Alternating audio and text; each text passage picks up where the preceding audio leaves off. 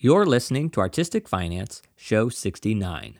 In this episode, we pick up where we left off from episode 1 of this two-part series. If you haven't already listened to part 1, I recommend you go back to last week's episode and listen to that first before you start this one. I hope you enjoyed part 1 of this two-part series as much as I did. Let's jump right into part 2 now.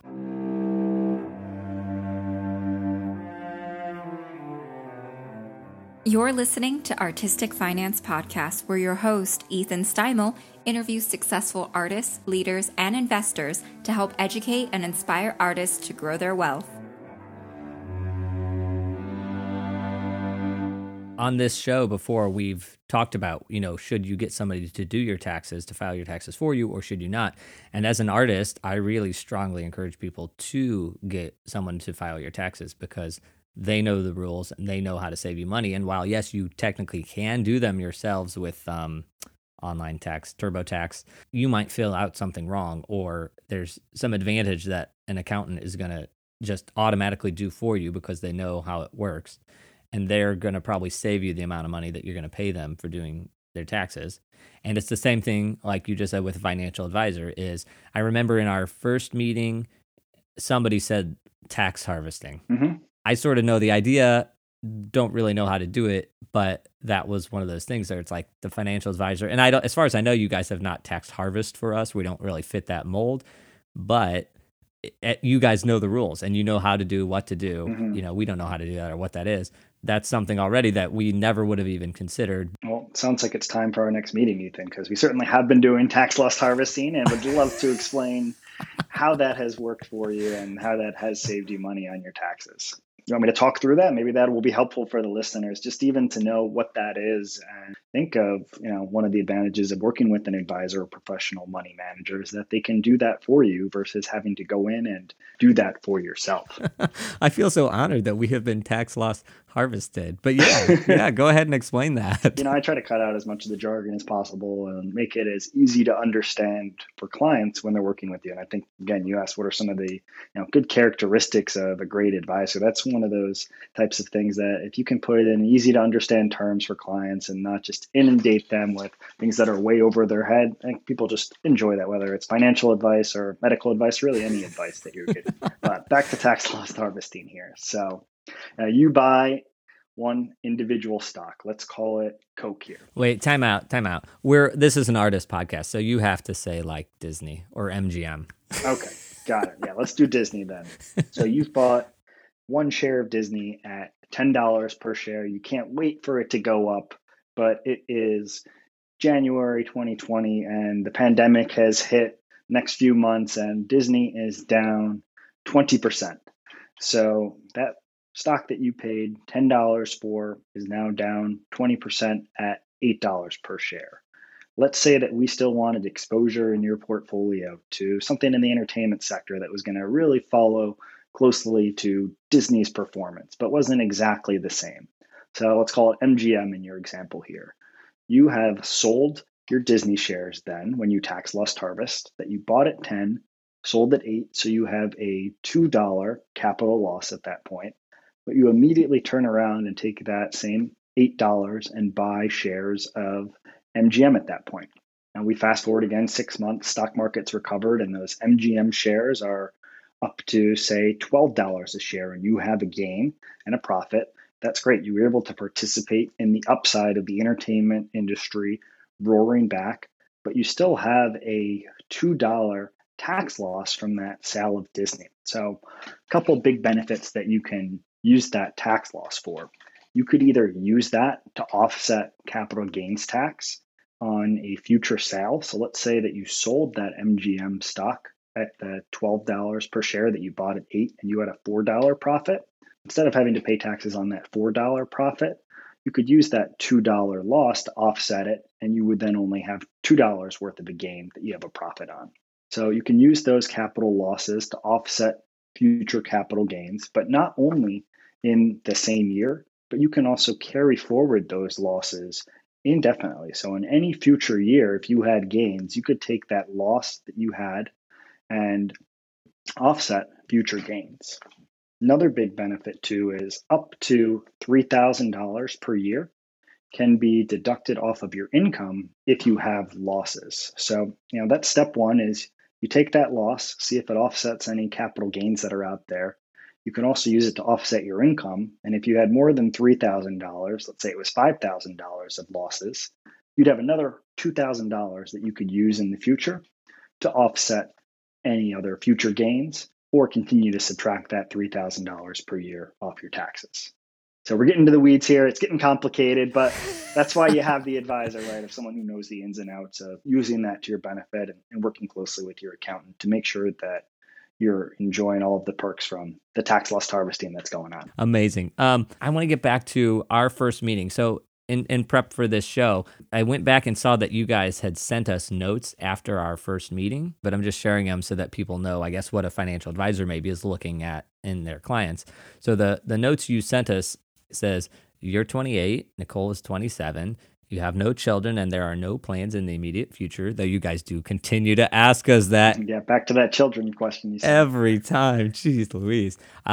Nicole, this is Nicole's salary. This is Ethan's salary, which of course as a freelancer is, wildly fluctuating. Mm-hmm. Here are your assets, and you have your retirement accounts, which are untaxed, and then you have your taxed accounts, and then here's what you have in your checkings and savings accounts.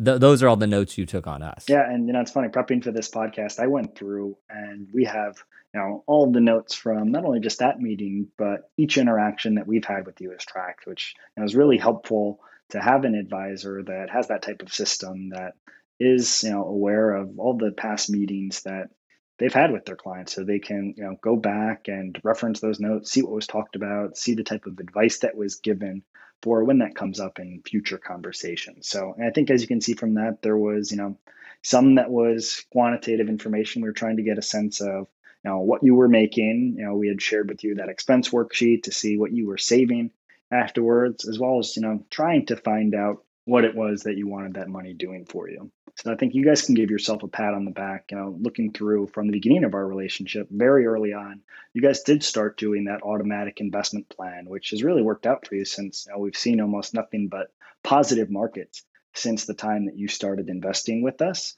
And you also increased that automatic investment over time, which we love to see for clients. So, as you increased your earnings and had more of the capacity to save, instead of just having that money go into a checking account, you added more to your investment accounts to have that work for you. Another thing that I will give you credit for, and this is extremely difficult to do, worked out for you in this situation, and doesn't always do that. But a lot of times if the market's down, as much as it was down at this time, you were 3 days off from calling the market bottom of adding additional money to your account back in 2020. You called me up, you said, is this a good time to put money into the market? We're really low right now. Sure enough, you did put money in, and the bottom of the market was March 23rd. I think your addition was on the 26th when I checked the notes. And again, that's seen a nice little pop and increase since we have seen that recovery. Okay, I have to go back and replay that part because a certified financial planner just said Ethan Steimel of Artistic Finance Podcast was 3 days off from calling the market bottom in 2020. Did everybody hear that? That's funny. We don't endorse market timing. Ended up working out here. But look, anytime there is a significant pullback like that, it is a good time to talk to clients and get a sense of, do they have extra money sitting around that isn't earning anything right now, sitting in bank accounts because interest rates are so low? And would it be a good opportunity if you've been saving money, you haven't been spending as much, going out because everything shut down during the pandemic? We've found that a ton over the last year, as a lot of the clients that we work with have just accumulated really high amounts of cash just from their spending going down and not being able to do a lot of the things that they typically had enjoyed spending money on. That gives them a great capacity to save more, either in a lump sum at one point or increase those ongoing investments that we spoke about. And lest anyone think I have any sort of wiseness in money, I do not. Well, maybe after this podcast now, right? Yeah, maybe. I'm learning so much, right? I know about tax loss harvesting now.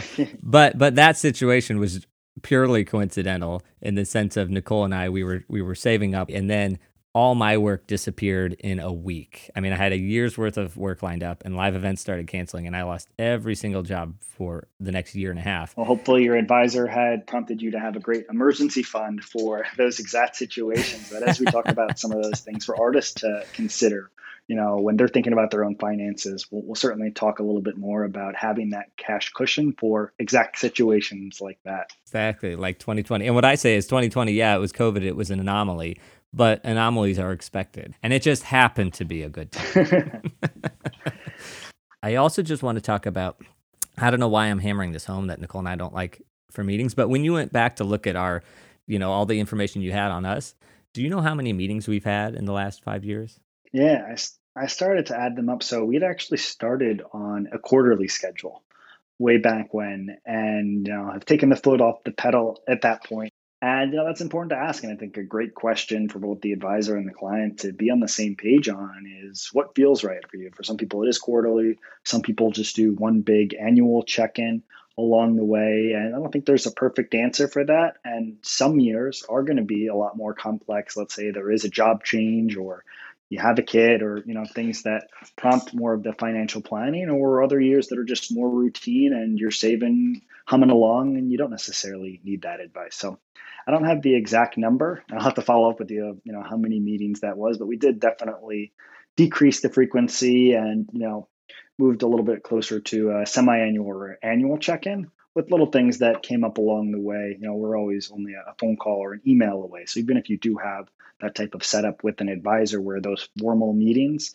are more scheduled and structured, hopefully you're working with an advisor that is accessible and has really good response times to still get back to you on any of those more one-off questions or situations that might come up. And I do think the quarterly check-ins was good, but I think it was the second quarterly check-in we realized Ethan has to find time in his schedule, Nicole has to find time, and Matt Queller has to find time. We all have to agree on a time and then meet. And then if you're doing quarterly meetings, nothing changes. So I think we jumped to yearly. We just sort of grew into, we'll call you when there's something going on, and you can call us when there's something going on. So we really don't have the meeting scheduled, which is perfectly fine for us. Right. And again, that's why, it's all customized based on the individual, and you want to make sure that you're aligning with, what it is that they hired you for and the reasons that they wanted to work with you in the first place. You talked a little bit about fees for a financial advisor. Do you want to talk more about that? What are the different types of fees? Yeah, I can touch on a little bit, and different things to pay attention to. So expense ratios, that's a word that gets thrown around a lot by advisors, and that may sound like a foreign concept to a lot of the listeners here. Now, you can go out and buy an individual stock. We'll go back to Disney, an example, and if you don't pay a commission for that, there's no ongoing fees to own it because it's just that one investment. But let's say that you wanted to own a exchange traded fund or a mutual fund that was just focused on growth oriented tech companies. So you could go out and buy one share of that mutual fund or exchange traded fund. And for that one purchase, you could get exposure to 100 different companies where there's a manager who's selecting which type of tech companies we want to have in that portfolio and which ones we think are going to be the best performers. So to get access to all of that, I like to akin it to buying the shopping cart when you're going in the grocery instead of buying out each individual item out of the shelf. So you would have to go out and pay for, say, 100 different companies. It would cost a lot more to acquire all of those versus just getting them in that packaged form. But to do that, there is a cost that comes along with the ownership of that mutual fund or the exchange traded fund. So that expense ratio, it's not anything also that you see on your statement like an advisory fee or a transaction fee, but it's the cost of owning the investment that affects the performance. So let's say that over time, those tech companies that year, they were up a collective 11%, but your expenses for owning that investment were 1% as the expense ratio. You as the investor would only have a 10% return that you would see on your statement. What you have as the investor is the net of fees after factoring in the performance and what it costs to run that fund. So the expertise to select the right investments, the regulatory costs for printing out all the prospectuses and sending that to you, the salaries of the people that are running the funds, And they'll actually document that out for you if you did want to read about all of that in the prospectus of what all of those costs break down to. But just one of those important things to know about. And all else being equal, if you could get a 10% return for owning an investment that only costs 0.25%, or that same 10% investment costs 1%, you want to have cheap investment costs. And this is something that Vanguard was all about. And with the invention of the index fund, now one of the most attractive qualities of owning that is they're really low cost and they let you capture as much of that market return, taking it home yourself. And that helps you grow and compound your money. There's some really great calculators out there that will show you, over a 10 or 20 or 30-year period, what even just a tiny difference in fees can do to that end balance that you have with, again, the lower fees getting you to that much higher balance down the road. So that's expense ratios. Trading costs are pretty straightforward. Typically now for stocks across most companies, it's free to trade. For ETFs and mutual funds, probably anywhere between $7 to $20 for those. Depending on your advisor, the strategy that's there, that shouldn't be too high of a cost ongoing per year. Again, also depends on the balance of the accounts. You can decide to work on a couple of those different fee structures that we had, whether it's a one-time engagement where you're paying an upfront planning fee, an hourly subscription fee that you pay, or that percentage of the assets that are being managed. So a lot of different options that are out there, and there is becoming a lot more choice for an investor to decide which one's going to be the best fit for me based on what my needs are. When we went with you initially was that there was no fees, and it was just the expense ratios that were in the funds was the fees we were paying. And then early last year, we switched to 1% of our assets being managed is the fee that we're paying you. Is that right? Yes. So our company had mutual funds that were run in-house. So because we were getting paid on the expenses from that mutual fund that was run in-house, that's why there wasn't the advisory fee based on the setup that you had. So there were all the reasons that fund was created in the past based on the style of investing that it was focused on, which was quantitative factor-based, so targeting certain characteristics of companies that we felt would outperform over time based on research. Now, there were a lot of other options that were available in the marketplace that weren't available years ago when those mutual funds were created that allowed us to leverage those at lower costs. But then that's where the advisory fee did come in because we were no longer using the in-house mutual funds as part of the strategy. And I hate monthly subscriptions. That's like my arch nemesis of existence. But I actually think I'm a fan of that, I think, when it comes to financial advisors. So I'll be interested to see how that works out.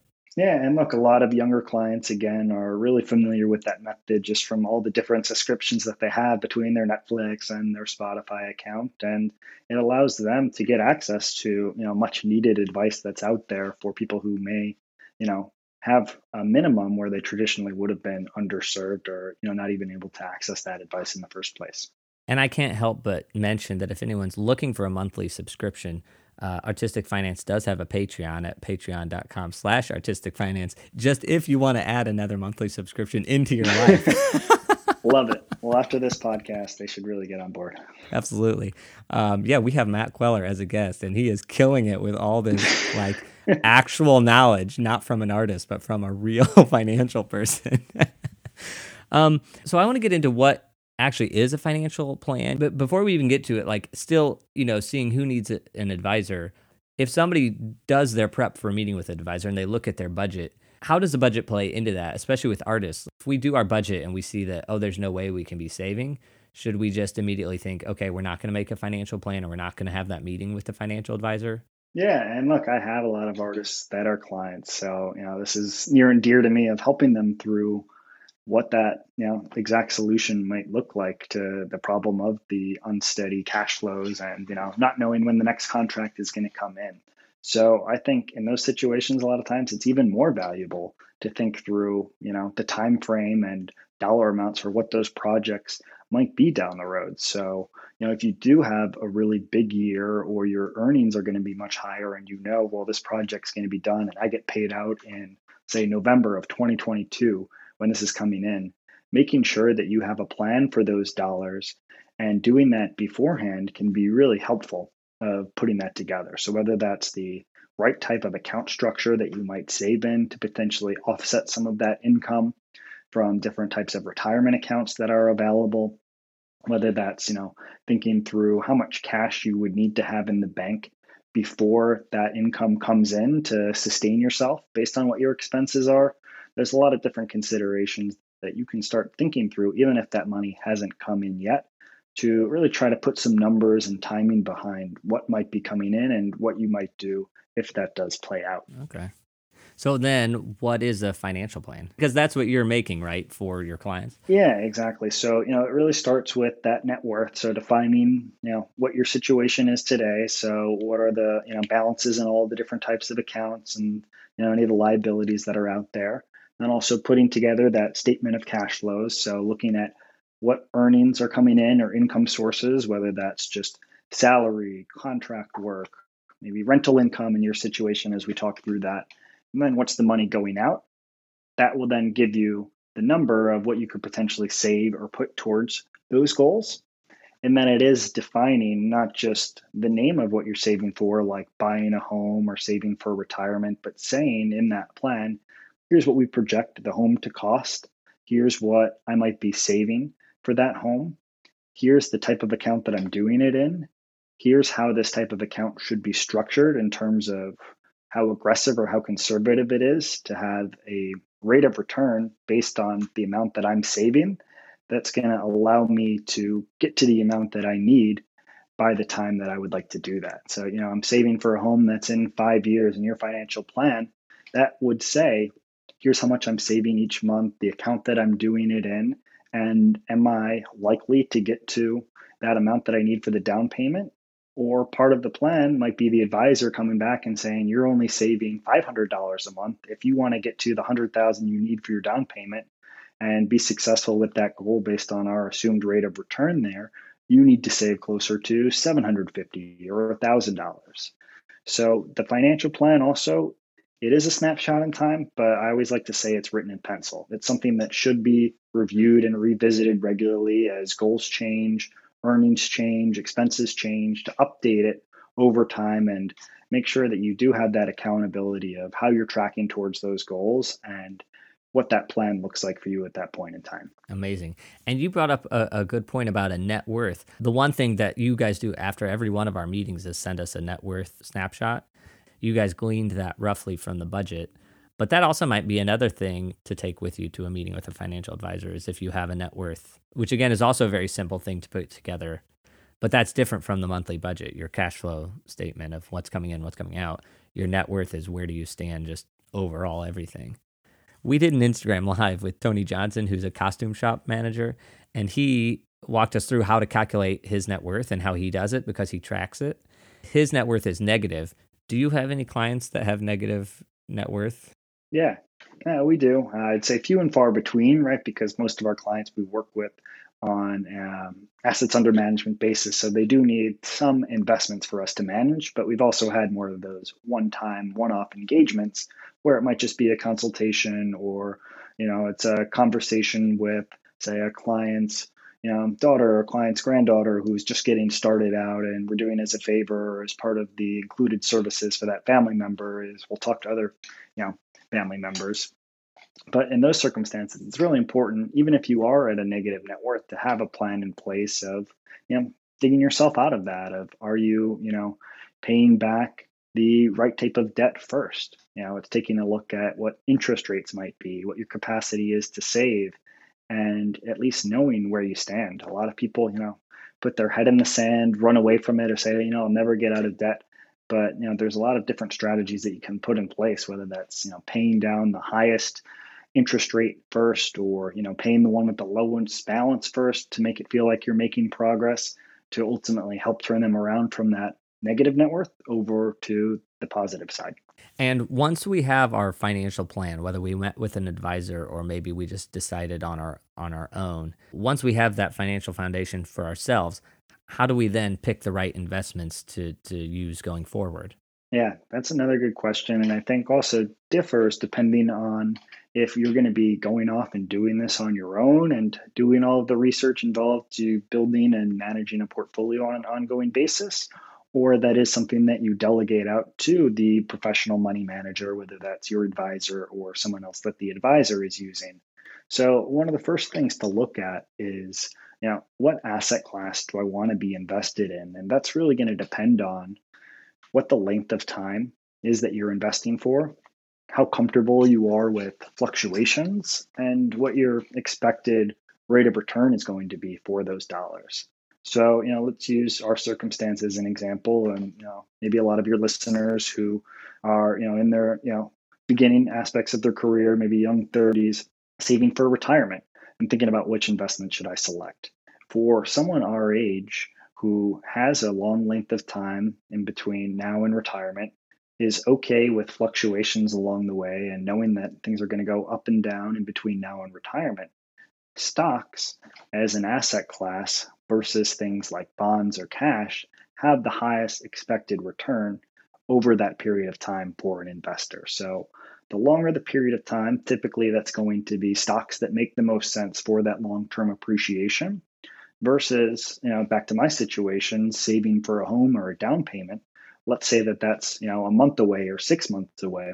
You don't want to have stock-based investments for that type of goal that's over such a short period of time because of, the exact situation like March 2020, where if that's down 30%, there goes my down payment of the money that I needed. I'd rather have that in more safe or stable based investments. So that's on the asset class side. And then there's a lot of tools that are out there too to say, okay, once I decide on stocks, what should I look for next, right? So expenses are one of the considerations. Diversification, again, of being spread out amongst different size companies, different geographies is important to look at. And then there's also a lot of ranking systems that are out there that will show you historical returns, total dollar amounts that are invested in the funds. You can see if there's a lot of other people that also have trusted their money with the manager to take a look. So one of the big companies that's out there is called Morningstar, and they'll come out with rankings and different stars for investments based on their historical performance. But you also want to make sure that, again, it goes back to that original focus that I looked at of stocks versus bonds versus cash, of which asset class should you be invested in based on the timing of your goal and your comfort level with those fluctuations. Amazing. Just a plug. So there's a website I use. Where did I write that down? So I use finra.org when I'm looking at expense ratios. You can just go finra.org/fund analyzer, and I type in the fund, and then it just gives you how much expense ratio you're paying out. Yeah, there's a great tool in there. And, I would say while we're talking about what's available to look into not only investments, but when you're choosing the advisor and making that decision, there's another one that's run by FINRA, which is a regulatory authority for financial advisors in the finance industry, is one called BrokerCheck. So I definitely recommend every prospective client who's thinking about hiring an advisor, search their advisors or advisors to be name on BrokerCheck.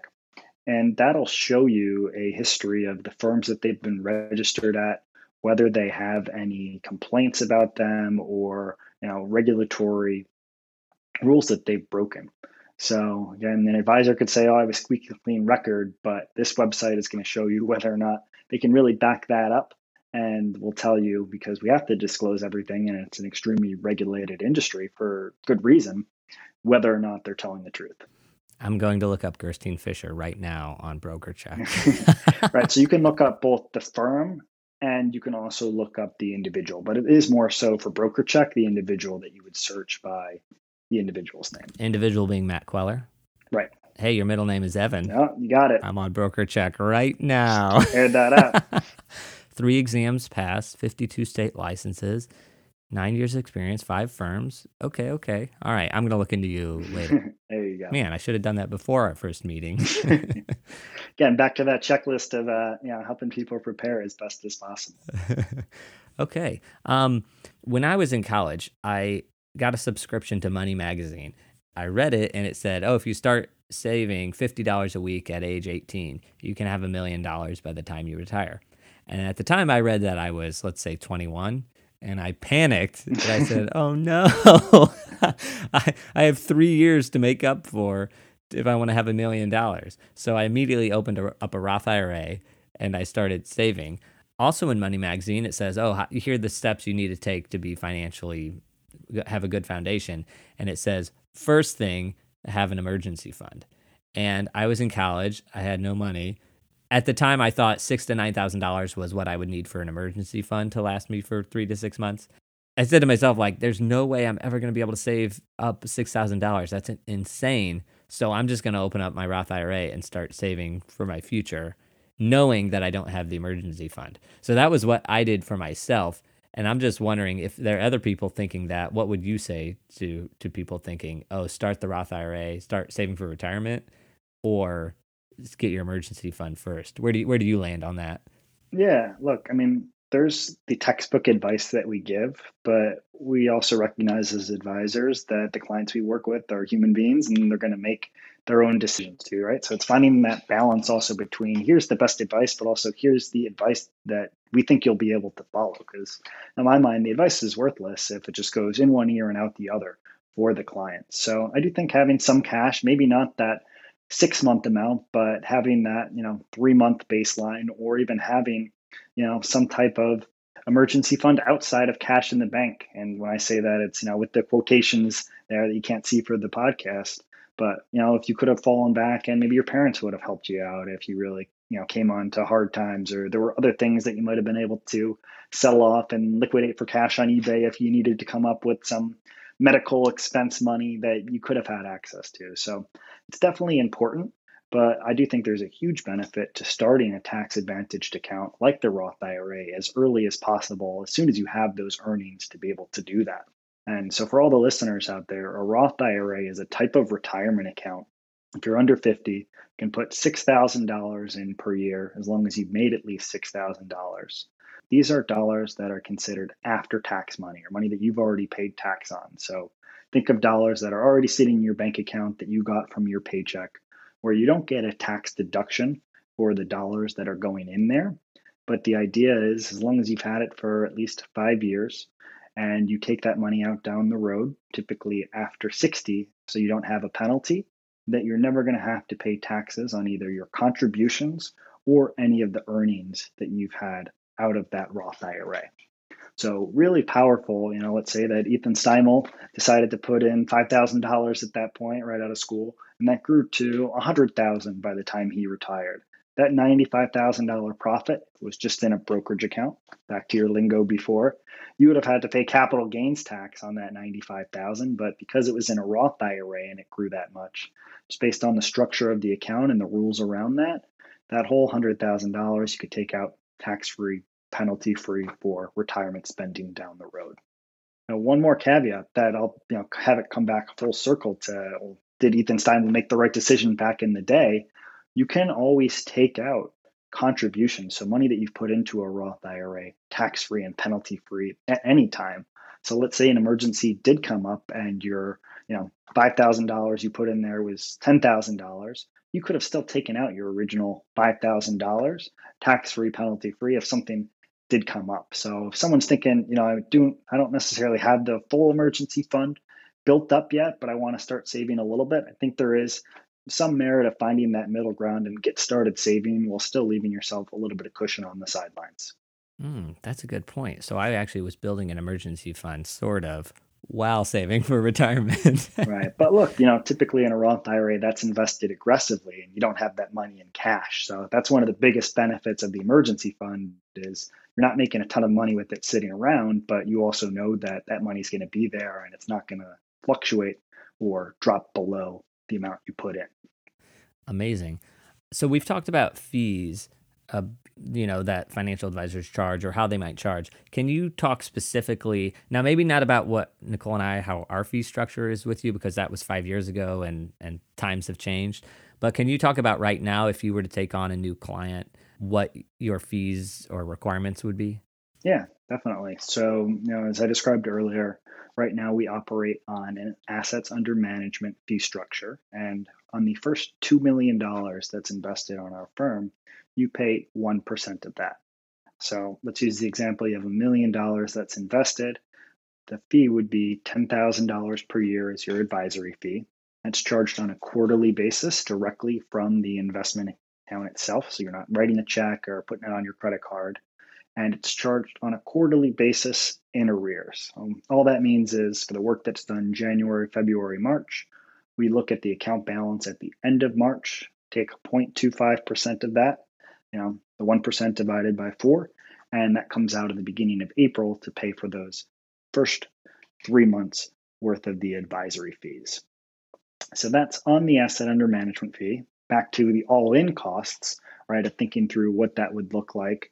For the majority of our clients' portfolios, they're invested in pooled investments like ETFs and mutual funds. In some instances, it's individual stocks or individual bonds. But the average portfolio might have expenses, and again, this changes depend on the dollar amount, of around 0.2 to 0.4% for the expense ratios. And then the trading costs, depending on what type of year it is, how much volatility there are, typically minimal and a small percentage of the account where it doesn't become that meaningful. So when you think of the all-in costs at our firm, it's a combination of that assets under management fee, the expense ratios for the investments that are in there, and any of those trading costs that are involved. That's on the fee side. On the minimum side, typically it is for a private client space, $1 million and up of investable assets that you need to work with our firm. Some firms have 500,000. Some firms have a bit of a looser interpretation of that initial upfront minimum that you would need to have, where if you have the capacity to save, or you think, you might be selling a company or inheriting money down the road, that you could still be brought on as a client with that opportunity to grow the relationship over time. I just have to ask, if you have $2 million or more with your company, what are the fees there? Just asking for a friend. No, it does keep going a little bit further down. I'll have to pull it up right in front of you. Yeah, get that chart up here. I'm curious. I want to know how we can get to 10 basis points maybe. There you go. That's also going to be a common theme as you look across various companies that you might be hiring, is typically the costs do go down like that the more money that you do have. I'm waiting. I'm not moving on until we get to where you guys stop counting. When we came to you, we had under $50,000 to invest with you, and you took us on as not really managing it and just putting it in index funds and keeping an eye on it. And I know you now work with clients where they have $1 million of assets under management or more. Do you or your company, do they take people with less than 50,000, or is there any sort of situation like that we had where you would just put it in index funds, or do you not deal with that at all? Yeah, there isn't. What we haven't spoken through yet is just the evolution again of going from Gerstein Fisher to People's United Bank, where their wealth management division was People's United Advisors, where we sit at now. By the end of the year, People's United Bank is in the process of being acquired by M&T Bank. And M&T Bank is coincidentally headquartered out of Buffalo, New York, where I'm from. Now, they have a wealth management division that they acquired around 10 years ago called Wilmington Trust. So Wilmington Trust is going to be the umbrella that will fall underneath for working with clients. Typically, their minimum is between $1 to $3 million of working with clients, but they do have an area called Signature Services, which does cater towards those account balances that you were referring to. So there is still a way to work with that firm in the future, even if you don't necessarily have that threshold that you were referring to. Got it. Okay. This is Artistic Finance asking the questions that everyone's dying to know. If I'm a Koch brother, the living Koch brother, should I switch to Matt Queller? Well, we're going to find out. All right. I have it pulled up here. We're going to have to go back here and make sure that your listeners have the correct fee schedule, because this has changed for us recently. But on the initial $2 million, again, coming in as a new client, it's 1% of the assets under management as that advisory fee. The next $3 million is at 0.70%. And then on the next $15 million, we're at 0.5%. And for additional amounts over $20 million, that gets you as low as 0.35% to go by the books here off of our advisory agreement. Okay. All right. Hashtag goals. We need $20 million to get our cost basis down to 35 basis points. There you go. And look, I would say when you're thinking about those fees, obviously important to know and should be a big piece of the puzzle, but I don't think should be the end all be all decision maker that you always want to go with the lowest cost option, right? When you're hiring an advisor, because a lot of times those higher fees do include a lot of great services that may even ultimately end up paying for themselves and then some down the road. Yeah. And I would say, we have you as an advisor. Really, it's you that we like because the companies that you've worked for have gone through 3 different names. We didn't even realize they were changing. And so for us, like one of the pros with working with you is that we like you and you sort of get us, understand us. And really the fee structure at whatever the company you're going to be at is going to be what it's going to be.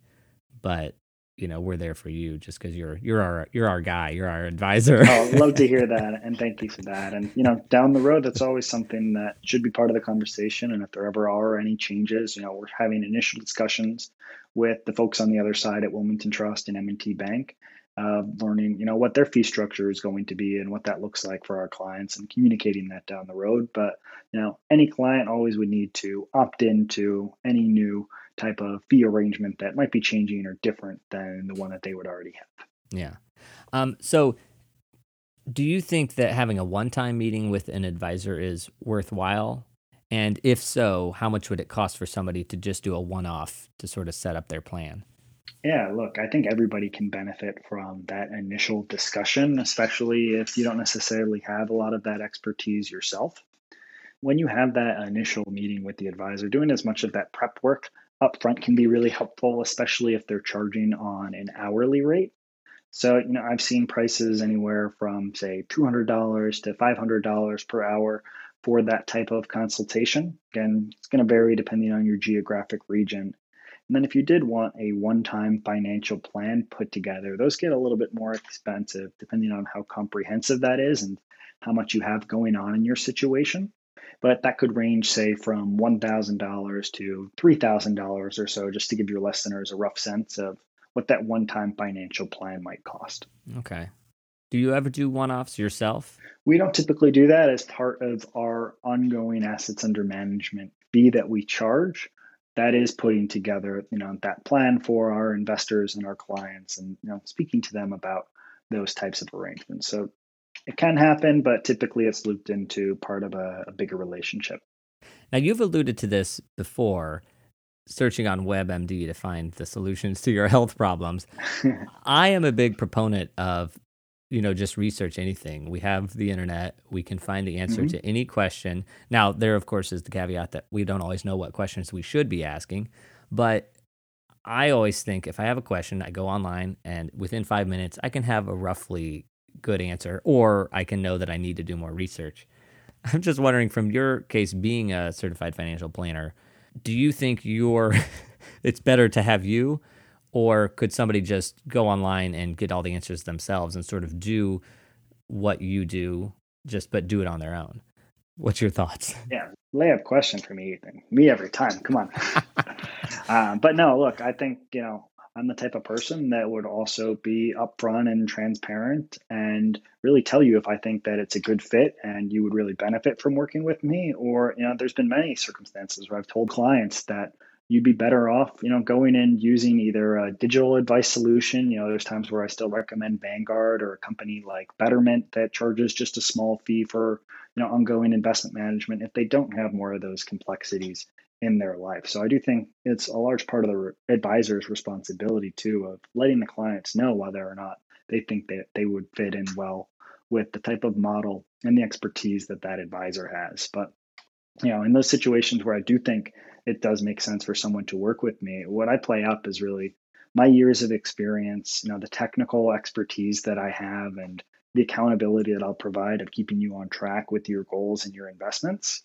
And then, I think I'm great at doing all of those things, but it's also that network of professionals for other things that I don't do myself that I could refer you to that I know have done great work for my clients, whether that's helping them out with life insurance or disability insurance, helping them put together a basic will or a trust structure, helping make sure that they get good advice about, long-term care or, other types of medical decisions that come up around retirees and what they have to think through. So, when you spend all this time looking for an advisor, well, you'd also have to spend that time looking for all those other professionals to work with. But if your advisor already has built up a great network of other trusted professionals to refer you out to, that's extremely valuable to have.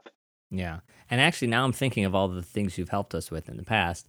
At one point, we decided we needed a will, or maybe you guys told us we needed a will. And also that thing, the health thing where, if you're in a coma, what should you do? Mhm. I remember you guys said, oh, you can use this attorney or this attorney. Here you go. We'll introduce you. Right. So you also did that for us, which I didn't even realize. I forgot that's part of what you guys have helped us with. Yeah. And look, times are changing too. I talked about earlier in the podcast how the industry is evolving. Before, there used to be really strict rules out there about what you could post online about an advisor. So rules have changed recently. I think we're going to be seeing a lot of companies pop up in this space and websites that become really good at doing this. But before, it was really difficult to leave an advisor review or an endorsement. Now you have BrokerCheck, like we spoke through, where you could look that up, but to really have a client endorsement or have, the Yelp of financial advisors, there's a few companies that are doing this now, but that's now allowed, right? So you're going to be able to go out there and read about different people's experiences working with an advisor, whether that was positive or a negative. So when you do go to look online to decide whether or not you want to work with somebody, you'll hopefully be able to make a lot more of an informed decision instead of just relying on your own research or a word of mouth endorsement. Amazing. Okay, so Matt, I can't thank you enough for joining us here today. And I have one more question, one more topic before we start to wrap things up. When we talk about artists, because that's who listens to this, and again, artists are people, so we're no different in that sense. And money is the same regardless of whether you're an artist or not an artist. But are there specific considerations that artists should be thinking about when it comes to their finances? Different than if somebody has a steady paycheck? Yeah, look, there's three main ones that I'll talk through that I think are top of mind and can add the most value for artists specifically. So the first one we've already spent a little bit of time talking through, and that's that cash flow planning component, right? Because artists have cash flows a lot of time that isn't linear, and they could be paid on a contract basis or a project basis. So really doing the upfront work to build that emergency fund that we talk about is extremely important when you have that lumpiness in the cash flow coming in, helping to smooth that out and give you more flexibility to say take on a longer term project that you might not see payoffs for in the beginning, or really structure out what your savings might be based on what you have in the bank today that still allows you to live the type of lifestyle that you want. So trying to put numbers and timing behind the cash flow piece is extremely important, while also doing your best to still save regularly and trying to automate as much of that as possible. Just knowing that if you had to rely on, paycheck to paycheck, it would be a lot more difficult to put that money towards your goals. Another huge component, and this is a combination of the advisor partnering with the accountant, but still having an advisor that's really informed and can help you out with this, is the tax planning component of an artist's compensation. So, am I doing a great job tracking your expenses and using that in a way based on every allowable deduction to offset your income or profit that you might have? Having artists think through their business structure to make sure that they're both protected from a liability standpoint, as well as incorporated in the best way possible for their income for various types of retirement account structures, or savings from payroll taxes or social security taxes. So start thinking through things like LLCs or S corps or sole props are all good conversations that artists should have with the accountant or an advisor to figure out what is that best structure going to be for them. And I've seen cases where we've helped clients do this and set them up in a way that allows them to have a certain type of retirement account that has significant tax savings. We're talking thousands of dollars, or in some cases tens of thousands of dollars, just based on that one little switch that they made to the type of entity that they're set up as. That flows directly into the next one, which is that retirement planning component for artists. So thinking through, number one, am I even saving for my retirement? Because a lot of the artists may not have that benefit of a more traditional workplace retirement savings plan like a 401k, or even that added benefit of the employer match that we had spoken about at the beginning of the podcast. So for artists, the traditional IRA or the Roth IRA option is always available. depending on the type of income source that's coming in and the way that they're incorporated, they could potentially be saving into what's called a SEP IRA based on that 1099 income that they might have. Maybe they've set up an individual 401k if they're the only employee and they want to have higher limits of what they're able to put into the account.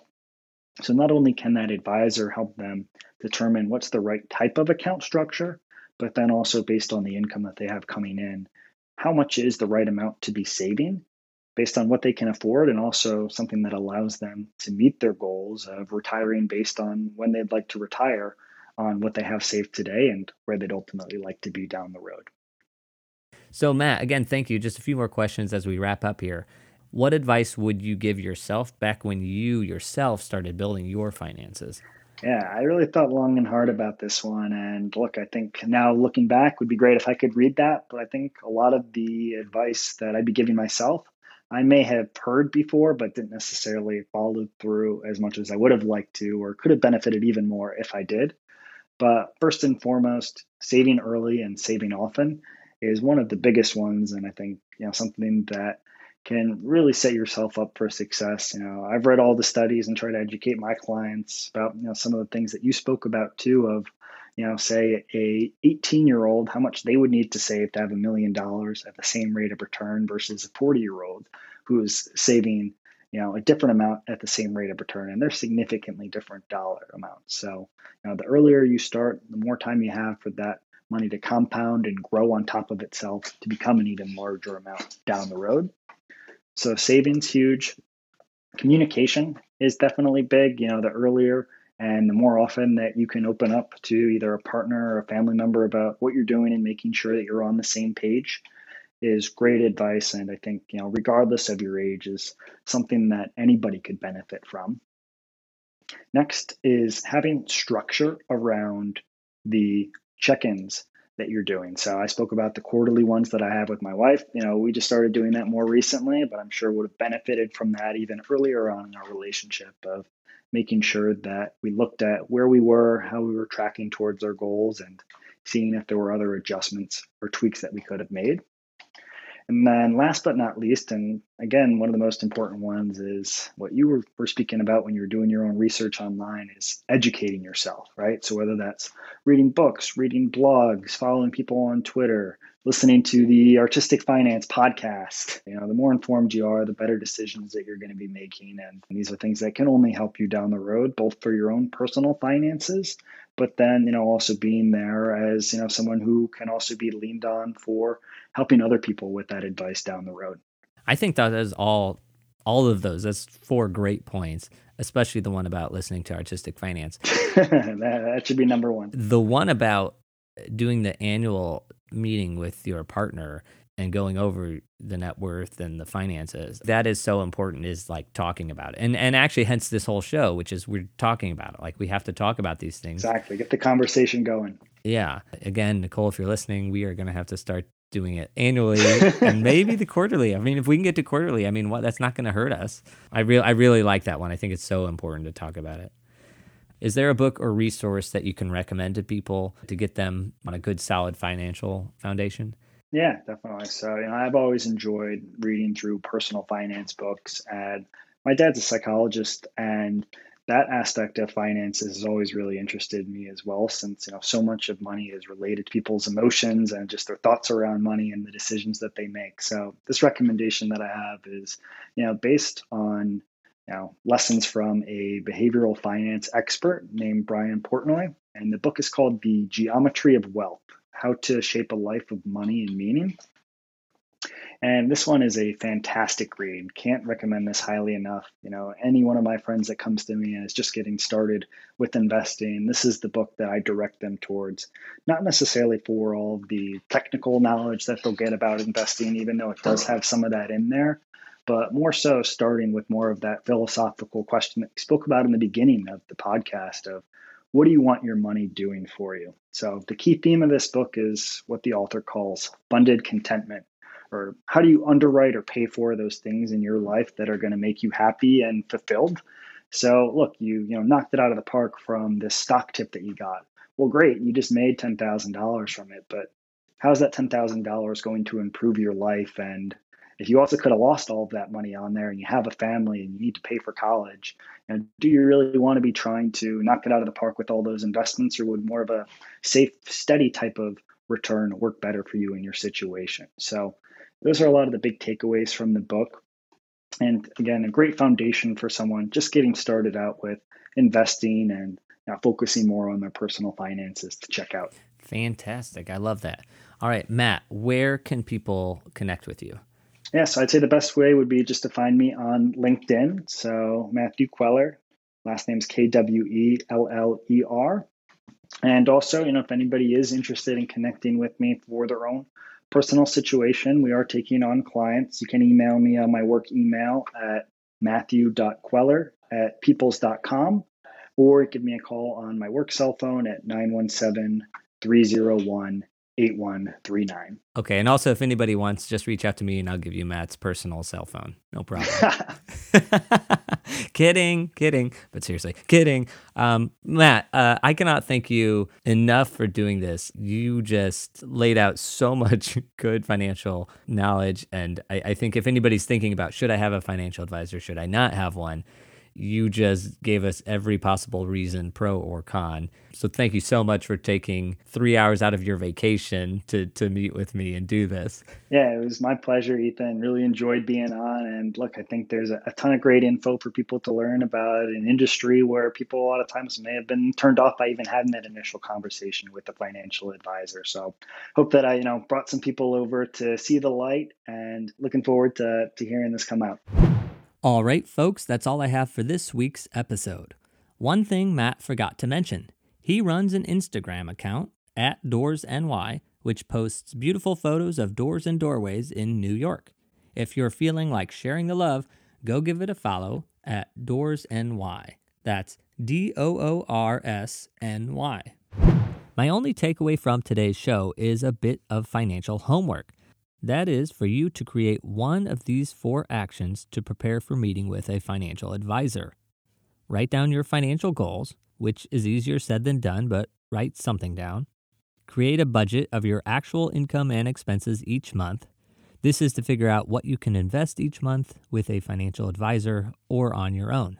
Create a net worth statement to get a current snapshot of your actual finances. And finally, prepare a list of questions for an advisor. Your homework is to do one of those 4 things.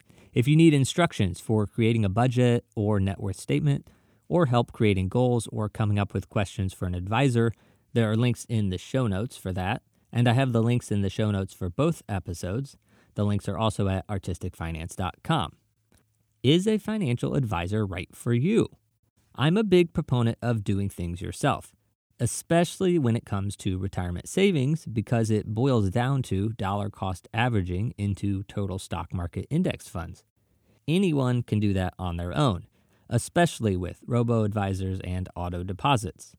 But I also acknowledge that professionals who devote their focus to something tend to do a better job than I ever would.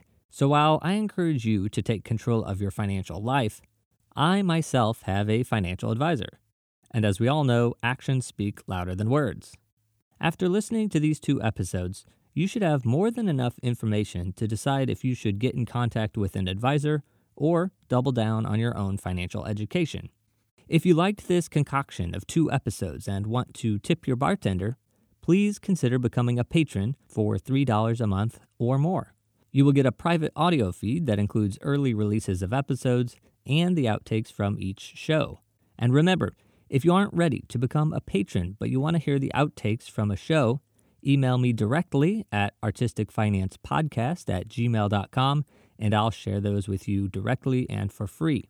If you are ready to support us, sign up at patreon.com/artisticfinance and thank you 1,000 times. And the last thing, if you live in New York City and you want to see a play this week, I'm lighting one at the Flea Theater in Tribeca.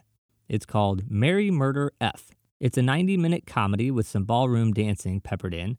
The cast includes Gary Wolfe, Audrey Rose Young, Candace Kaplan, and Ronnie Dutra, and is directed by Kim St. Leon. I will be in attendance this Friday, September 24th. If you can't make it then, the show runs to October 3rd. Find a link for tickets in the show notes, and I hope to see you there. That's it for today. Until next time, break a leg.